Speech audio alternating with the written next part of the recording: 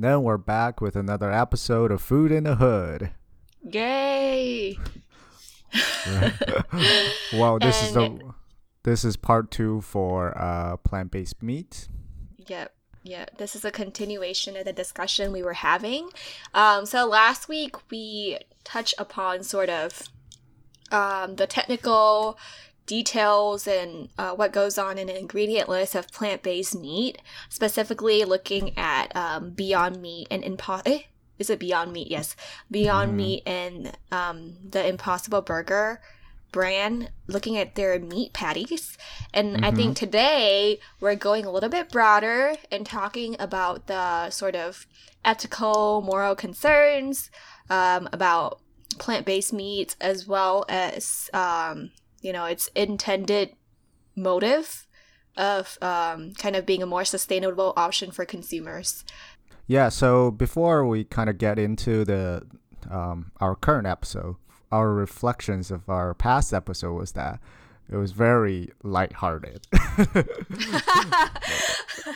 Right. I just want to bring this up. I just want to bring this up. What he means is that we went into it without doing like a whole ton of research. Right. That feels weird saying it like that. Right, we did do some research, but I think that, when we talk about functionality of ingredients, a lot of times it's very broad, right? We know that these ingredients are here to stabilize the products, maybe through texture improvement or just keeping the flavor consistent, etc. But it's hard to know the exact function, right? Right. So I think we came off as wishy-washy. It was a little bit, and but that was more of I'd say that was more of a genuine first impression as food professionals seeing those lists, and of course there are not everything that are known to us, or we can just directly name the exact functionality or its purpose of adding into that patty. Like if we were able to do that, like basically Beyond Meat and the Impossible is in trouble, right? Right, because this is their trade secret. Yeah, right? we can exactly reverse engineer whatever they were doing and probably sell it as Food in the Hood burger or something. Yeah. And I think that's the challenge for food product developers as well. People who are trying to come up with a new product that is based on other existing products on the market. Sometimes they do have to do quite a fair bit of work to reverse engineer other people's products to find out like what makes this product this way or that way, and how are we gonna improve upon that. So I think that was like a good example of this being done in action by two newbies to the food industry. And really, we didn't have any particular knowledge in meat science or plant-based protein. You had a little exposure with pea proteins and stuff, right?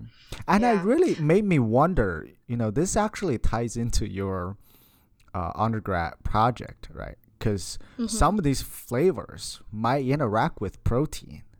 Yeah. So my undergrad research was on how flavor compounds could, not disappear, but the amount that is perceived might wear off over time in different protein model systems. So looking at like soy, pea, what others were there, whey, etc., and kind of examining how much of the flavor compound we can extract from the product, over time. Right. And the interesting thing is that, for a burger or any type of food that's intended for cooking, there's an extra layer of heat on top of it. Right. So once you heat it, it would probably become a different type, or it either stimulates interactions or it does something to the matrix that would impact some of these flavor release or flavor perception. Right. So this is like, I feel this is quite of a technical challenge, or could be. It is. Yeah. And I think that's the reason why companies like Beyond Meat have such a big R&D team. Right. I believe about a third of their workforce, if I'm not wrong, is composed of R&D people, which is like a huge proportion of the company. Yeah, consider... Right? If you compare it to Yeah. other CPG companies, Right. you know. But they're technically still kind of a startup. Well, they're Right. transitioning to a more a public company. Well, they are a public Sure. company now, but they're still young in that stage. Yeah. Uh-huh. And I'm sure after they IPO'd, it'll be interesting to see what sort of direction they go in terms of what other products is going to come out, because they have so much more funding now to hire Right. new people and come up with new products. Mm-hmm. But for today, I guess our area of discussion is more on the sustainability and ethical portions of plant-based meat. Yeah. So I have a little quote to share, and this is I learned this from an undergraduate class talking about ecology and how food system interacts with ecology. The professor, I think he was David Tillman. He's a very famous, ecologist. Did a lot of like those agronomy, agro ecosystem research, and he brought up in his lecture, said that whatever's good for the planet, it's also good for humans' health in terms Right. of food consumption. So for example, plants are great. They're good for the environment. They are very sustainable as a food source, and it's on the broader sense that's also better for human health compared to a Right. pure meat diet per se. Right. Yeah. And like that kind of works in the same vein. Like if you think about legumes, right? A lot of these plant-based meats, or even just plant-based protein in general, is coming from legumes, and legumes are great. Legumes are a great crop for rotation, especially if you grow a lot of crops like soy or corn, etc. I think legumes help, if I'm not wrong, they help fix the soil. Fix nitrogen. Yeah, they help fix nitrogen into the soil because of interactions with the microbiota in the soil as well, etc. Yeah. So it's great for the planet as well, like you said. It's like a whole cycle, and I think, like you said, it's a very holistic and systematic way to think about the food we eat, which generally is not the case, I think, when we think about food science in the traditional sense. No, this is what I think is lack of in the food science education, is that this should be, lesson 101, right? To say, to welcome freshmen into a college, because they should take on a burden and devote themselves into improving these systems. And they might have heard bits of it from, the internet and different news sources. But there might be there should be a good kind of like a collection of effort to bring it all together. Right. I feel like in our undergrad education at U of M, at least, I don't think sustainability was ever really brought up or mentioned. Not that much. Like Yeah. Well, only if you're taking some agronomy. Right. Or some other department's class where they focus Right. more on like crop production or animal production as opposed to, food manufacturing. And I think, back at University of Minnesota, I had friends who were in this new major called food systems. Oh yeah, where they essentially took a more holistic view into, thinking about the vertical integration of agriculture, agronomy, animals, livestock management, and sort of the whole process. And I think, that's something that food scientists ought to think about as well. But I feel like if it's a notion that you introduce early on in food scientist career and education, then, the lens from which they develop food product is going to be influenced by that more. And I Definitely. think given our burgeoning population, and sort of, the whole issue of how do we feed the world in 20 or 30 years while trying not to harm our planet. I think it's even more important for food science, like future food scientists, to be able to think that way. So I don't know if there's any curriculum currently that really has a very systematic approach to food science. Well, maybe there is in some other universities, and definitely I think we were at the very beginning back in 2013. When we first started studying food science, we were at the very beginning of a lot of these concrete evidence being popularized in general, right, in the public. So, there are more evidence on global warming. Well, the studies have been done maybe, 10 years prior to that, but it really takes a while to solidify it and penetrate it into the public. And so then that was back in 2013, right? So now, like back in undergrad, no one really thought too much about plant-based diet being such a huge thing. And there were a lot of protein being researched, but people didn't really think about that one single application that now it's sort of the key of it. Yeah, I feel like plant proteins, Pam's lab studied plant proteins, right? Right. And there are a lot of labs research studying being it. done. Right. But the whole, but understanding plant proteins and their functionality, maybe it's the work that has been done sort of in the background for the past decade or even longer that has created like a body of knowledge that, companies like Beyond Meat can take that further and make it into a viable product that consumers will buy. Yes. Right. And I'm sure Beyond Meat and Impossible Foods have their own internal research that has generated a lot of new information that we don't know. But I think that when people were doing plant protein research 20 years ago or 10 years ago, some of them might not know that, whatever output they're putting out,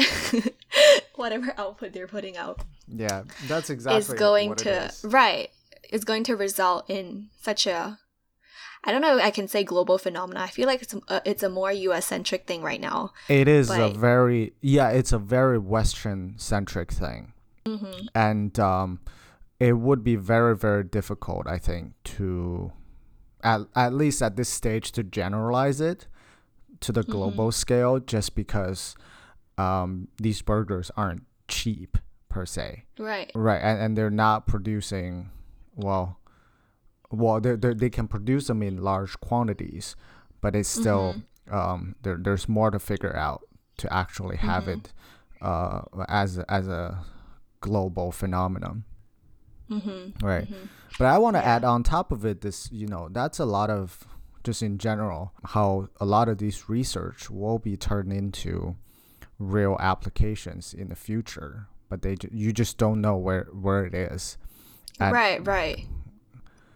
I think that's kind of important to remember as someone who does research, because sometimes you do a lot and you're thinking, when you get discouraged, you might be thinking, whatever I'm doing, maybe 10 people is gonna read my paper and that's it. It's not gonna it's not gonna change the world or whatever. But I feel like a lot of times knowledge builds upon itself, and then one day, it might come in really handy, but there's no way to predict that. Right. And I think it's necessarily. Right. And this is just an example. I think it's a very encouraging example for people who study food science, right? Because this is it. As if right now, this is it, right? It is what people are thinking. Earned a lot of respect to food scientists, were the people behind it, plant-based protein, to do all this magic and taste like meat. Yeah. Right, and these are years of research into it, and if not direct contributions, at least we've set up the system that if like people are willing to pay, we can make it happen. And I think that's why organizations like IFT and food science professionals, how the food science research world is heavily funded for applied research, and we're very heavily dependent on industry funding. And compared to maybe disciplines like biomedical or genetics, they might receive a lot more funding for fundamental research. But I think the whole plant-based meat sort of revolution really highlights the need for fundamental research as well that might not be instantly applicable, so to speak. I agree. And this isn't, this isn't day one that we try to advocate it. just as food scientists, because it's not coming out very much, and it's not coming out at a sort of a centralized governmental agency that gives, like, for example, the NIH, National Institute of Health, that would give that much of money just devoted to biomedical research. Right. Yeah. And I kind of want to go back to your initial quote when you talked about how what's good for the planet is also what's good for human health. So I think that's sort of a point of controversy for plant-based meats, right? Yes. It's definitely better for the planet compared to, a beef patty that's that came from a cow, right? The carbon footprint associated with, a Beyond Meat patty is definitely less than a real actual beef patty. But so on the sustainability front, it is good, but a lot of people are wondering on a human health part, how much better is it, or is it even better, right? Because we look at the ingredient list and we found that for beef patties, sometimes it's just beef, sometimes there's additives, but for all the plant-based beef patties or plant-based patties, there's a lot more ingredients. So people are thinking, oh, it's too processed, it's not healthy. Right.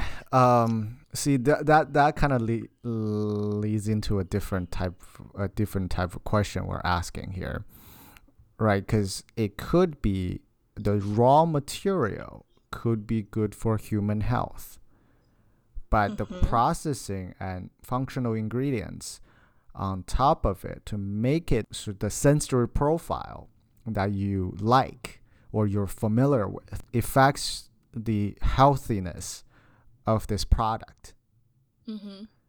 Right, because you can just shovel some pea protein, and even, to be honest, like turning pea into pea protein, I wonder how much work is there. I mean, it is quite a lot of work turning something from its raw form into an isolate. Yeah, right. I think that's pretty, and there's a lot of ways you could go about it too. Yes. So these are things that we don't kind of think about, and when we're just talking about plant-based proteins or plant-based meat, as if the big word plant will just take care of all the other environmental guilts that people have been carrying after all these years eating meat. I feel like someone should do a maybe there's a life cycle study. Maybe there's like a breakdown analysis. Or like a clinical trial of people only eating beef patties versus, plant-based patties over the course of a month, and then tracking their like cholesterol or their cardiovascular health or markers over time. Like, I think that would be really interesting to see, but I don't know how healthy that would be. Right. Maybe not to like real humans, like feed it to mice. Yeah, or some kind of other, there are like, I don't know. It goes into a different type of controversy here. Yeah. For what to do to best answer or measure health without using actual human. Yeah. Well, I'm also sure that there are people who will willingly sign themselves up to eat beef patties every day. There's probably people who are doing it already. That's true. I'd sign up eating beef patties every day. So these are some of the concerns that really originated from just the pure ingredients of a Beyond Burger or an Impossible Burger. But I think at the same time, there are also a lot of just on the consumer side, right? So we kind of touch on this, like that, if you see plant, it's kind of make you feel good and make you don't think too much about what's hiding behind it. But and even really in reality, people are willing to pay more money for sustainability. That's kind of like a environmental tax that people pay, right? But that doesn't really necessarily get what's best for the consumer per se. So I just want to talk a little bit on these like consumer insights and how there are many ways to make contributions to the environment by changing your diet or by choosing type of food that you eat or type of way that you eat food. Right. So if we're thinking about plant-based meats might be a way to reduce some of these environmental impacts, there might be other ways to do it in a more efficient and more like greater ROI per se. Right. And the one on top of my head is just cooking at home. Right. So to reduce eating restaurant food, processed food from elsewhere. And this could have a potential impact on the environment and sustainability overall. So could you explain how eating at home versus at a restaurant versus, let's say, buying a frozen meal, how do these three differ on that front? Yes, we can still break it down into what's good for you versus what's good for the environment. But let's take the person as an example. By eating at home, normally people start with ingredients that are known to them, and they are adding essentially everything, no matter it's a spice or it's a piece of meat or pasta. Most of these things are known and it's closer to its raw form. So the level of preservatives, let's just say in general preservatives and injection of chemical preservatives are a lot less. Right. And overall, the food are more wholesome, that when you cook it and eat it, it's fresh. It should be delicious if you're following some right recipes or have some practice. Right. And that kind of adds on top of the value of cooking a meal. Right. And but compared to, say, a frozen meal, that goes into a lot of the raw material or first processed in bulk in a factory and packed independently, maybe refrigerated or frozen, distributed to your local grocery store. And all of these takes a lot of energy, and it takes a lot of and that those energies might not be 100% clean energy, right? So it could be coal burned during this process, natural gas burned for this process, so release a lot of carbon to the atmosphere. So if we're thinking about that system, and then you are paying money to get that convenience, which adds a burden indirectly to the to the environment. Right. So I guess to play the devil's advocate, because that's what I like to do. So to play the devil's advocate, if you think about one person cooking at home, right? They're using, they might be using gas or electricity for the stovetop. And then they're also refrigerating their food at home. And they're also, washing their pots and pans and dishes with water afterwards, right? So there's energy consumption in that way as well. So what's to say that bulk cooking it in a factory and then packaging and distributing it actually takes up more energy than, let's say 200 households doing it on their own? Because, with factories, there's economies of scale, right? It takes less energy to, let's say, wash a giant hopper versus 200 households using water to wash their own pot after cooking mac and cheese, etc. That makes sense. And right. But what I think it's just a necessary step, or a few of these are bundled together, is that regardless, you have to do these, right? Even if you're buying frozen meal, there's still meal prep. When you're thinking about getting a frozen dish, you still need to use your oven to heat it up or your microwave to heat it up, and there's still going to be labor involved that's going to take up energy. Right. Or resources. Not to mention there's the packaging, the individual portion packaging Yes. for frozen meals.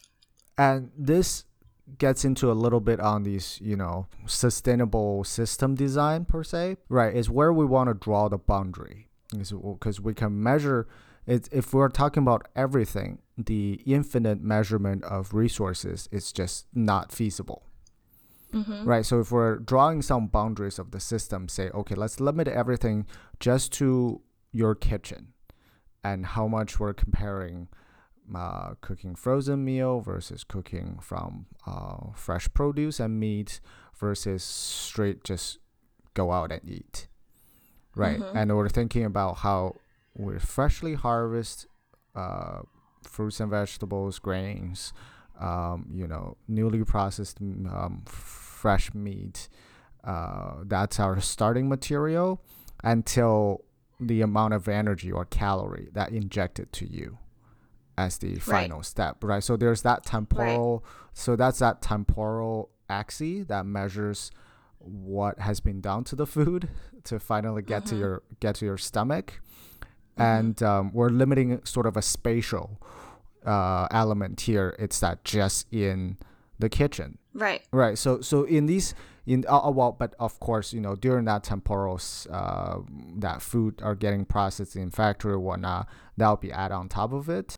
And just to bring it back a little bit and think about a plant-based burger, it's a quite long way to get to you as consumer.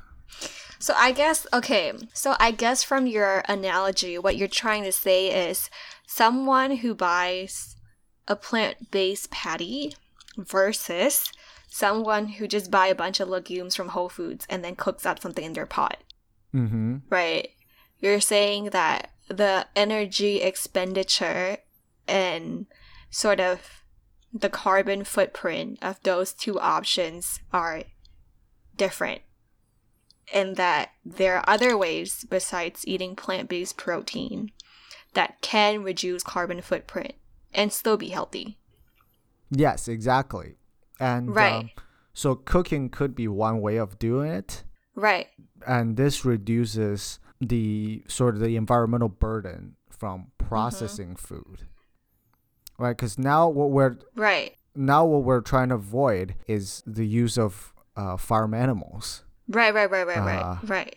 I understand what you mean, but at the same time, we know that millennials especially are very concerned about the environment and they want to do their part.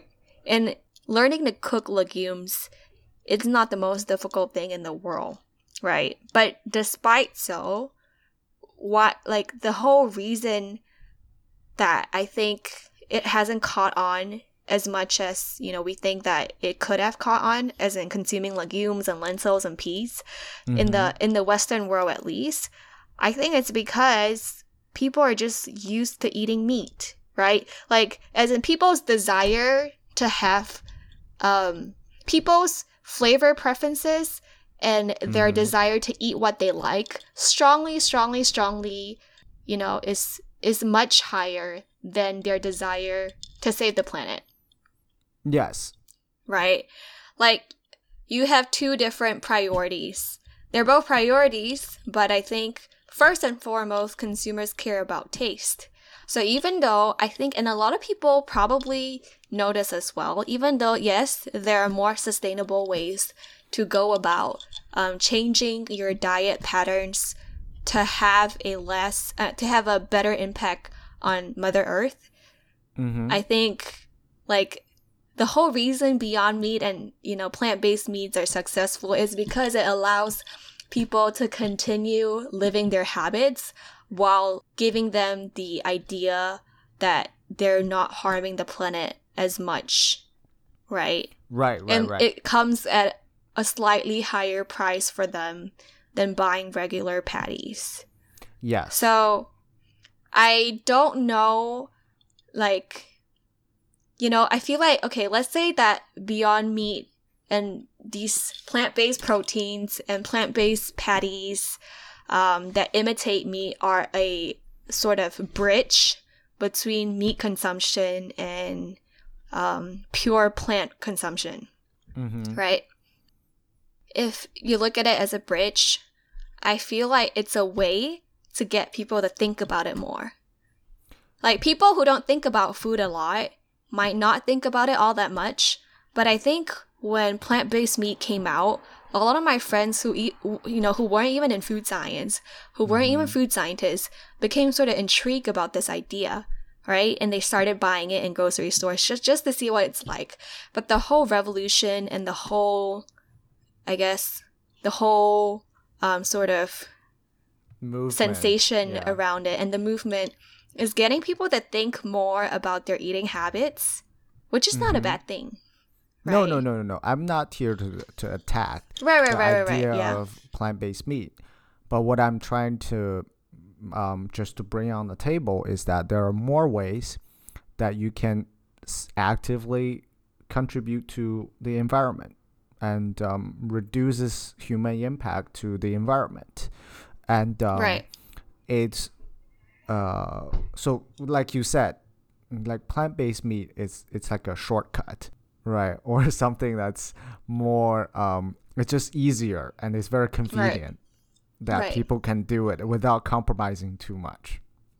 But then for people who are thinking about, who are designing these systems to help people realize, for example, plant-based meat is an idea that someone had, right, and try to implement all these technologies and workforce to make it happen, right? So I guess part of the question is that what's the next plant-based what's the meat? Next vehicle? Yeah, what's the next vehicle for combining sustainability and food? Right. And this one, it seems to be working, and it seems to that consumers are accepting it. There are a lot of interest, a lot of capital investment. The brightest future of plant-based meat is that we can actually observe maybe 10 years from now that beef cattle are declining, and there are less farmlands that are grown alfalfa for animal feed. That rather, there are more there are more cultivation of grains for human consumption, direct human consumptions. Right. So that is an impact, and you can see that maybe even it'll be a reverse, right? So that's so the current the current little refrigerator for the 3 products of plant-based meat will be replaced by the actual beef meat, whereas the majority of the quote-unquote meat section will be all plant-based meats. You're imagining like the amount of aisle space being reversed. Yes, something like that, right? It could technically happen. Yeah. I think it'll be interesting to see. Some people think it's a fad. Some people think it's here to stay. Yeah, I mean, that's the best scenario, but there could also be a fad, right? If let's say there are also close containers. If we're just thinking about close contestants here in this meat alternative world, right? So there are insect proteins that haven't been quite explored, algae proteins that are out there, and also cultured meat. Like cultured meat, it's straight up meat. It's just straight up meat. Real meat cells grown in a lab. Right. There's a lot of other, contenders, I guess. But they could also just complement each other, right? Maybe there'll be insect proteins, and then there'll also be plant-based patties, and consumers have more choice and they're willing to try all these different things. Yeah, but then, it always, I think, just my own opinion, at first it's a phase of diversifying, right? Or the exploratory stage of people's preferences on meat alternatives. But then they're gonna converge, right, to one or two or a few meat alternatives or protein sources in this case. Right. I feel like it depends on how much we know, first of all, about something, Mm-hmm. and then how open consumers are to that idea. So, for instance, plant protein research, a lot of people are doing it right now. Mm-hmm. And we also know that consumers like meat, at least, on this continent. So people can accept food that looks like meat. But I think insect protein might take a little bit longer to establish it itself in the mainstream food world, in the United States at least. I mean, I've tried cricket. I really like it. It's very crunchy. But I think right now, consumers might not be super open to it yet. Maybe in the more distant future. Right, but, right. I know there are other countries, including some parts of Asia, that are a lot more open to eating insects in their insect farms. So there's, potential for economies of scale. Yes. And there's open-mindedness in the consumer arena. But for US at least, I feel like insect protein might have a little bit longer to go. But algae protein is really interesting. Right. It's actually, I would like to see that. Yeah, there are more, it's, and if we're thinking about, direct, resources intake versus pure protein mass output. Right. Probably soy and pea isn't the most efficient organism that can do that. Right. How far are we pushing into that direction versus how much are we actually going to devote our attention to meat alternatives overall as a convenient tool to consumers, that they can feel that they did something morally good for the environment. Right. I feel like over reliance on any two major crops, is not the best idea. Obviously the US produce a lot of soy, corn, wheat, etc. And then if you look at the economies of scale that can be gained from the already huge soy production, it is an efficient way, to sell meat alternatives based on soy or pea. But then, that's the whole issue with the food system. I think if we rely too much on one crop, right, if there are diseases or, climatic changes that seriously harms one crop. Yeah, or wipe it out somehow with a... Right. You don't want to put all your eggs in one basket. Yeah. Right. But I think having diversified food sources is good also for the planet and also for our human health. Well, yeah, I completely agree. And I think this is where, if we're really talking about designing a future food system or a diet choice for consumers, it should all be taken considered.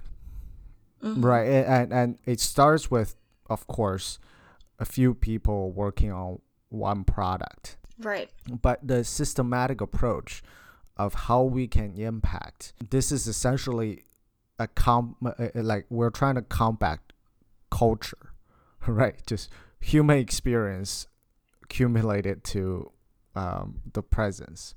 And how can we lever it into something that's more sustainable and more feasible to hold this many people in this planet. Yeah. So I guess that's a pretty good kind of discussion that we have here, is try to set up some of the initial talks on this, and this is really something we want to get into a little bit in the future episodes. Design thinking or system design. Yeah. System design is a really interesting one. I think it's very appropriate for us to talk about it because the food system is so wide and so expensive, both horizontally and vertically. And then combining all facets of academia, government, and also industry, sort of looking at the trifecta and how they can build upon each other. I think that will be really cool. Right, so we kind of said about the different approaches. Plant-based meat is only just a format. Right, if we're talking about all these big stuff, it's just a format. It's a great business as of today, and the stimulates a lot of thought. Right, who can replicate it, and is this really one of the models that we can use for the future? Like sort of like the shared economy phenomenon. Right. With how many different ways of it. Is this really a system changing, product per se? Or it's or that's why I think it could be a fad, right? Because I don't see anything, I can't articulate this to anything that is possible in the future. It's the first thing on the food market that looks like this, or in the food world, right? I think. And maybe we could expound a little bit on a shared economy you just mentioned for people who don't know. So looking at things like Uber or Airbnb. Yeah. The idea that I don't know. By the way, Uber's not doing very well recently. Oh, really? Did you know? I'm surprised, but not surprised. Yeah, they're not doing very well at all. But going back to the shared economy, the idea of someone just renting out their own home 10, 15 years ago, it's probably a little bit scary because you don't know who's going to come to your place, right? Yeah. What if someone trashes your house? But the whole idea of implementing a review system where, trust is placed on the users, I think really that's a very new way of thinking that really capitalize on technology and the review system and really allow, apps like Airbnb and Uber and other shared economy services to flourish. So I think right now, when you said that you see plant-based meat as a vehicle for allowing us to deliver to consumers the flavor, the convenience of what they want, but with lesser carbon footprint. Is that the vehicle that you're talking about that you think that could, potentially be replicated in other forms? Yes. So I guess that this is one of the recent successes that in the world of food science. Right. So it's not just like another bar that granola bar got really popular or like a product. This one carries more of a meaning and responsibility on top of it's just a product. Right. So it's a combination of technological breakthrough with the so-called good intentions. So then where do we take it? I mean, this one is kind of over, right? Whoever's in this world, like plant-based meat world, will say, oh, this is just the beginning. We're going to take it on to like the next level, whatever.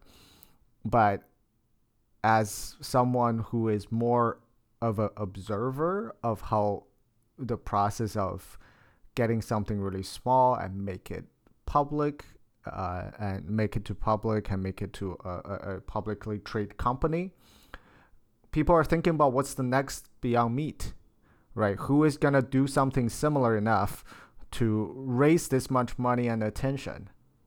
What's the next big thing in food? Yeah. So these are just things that are really interesting to think about. Right. Yeah. Yeah.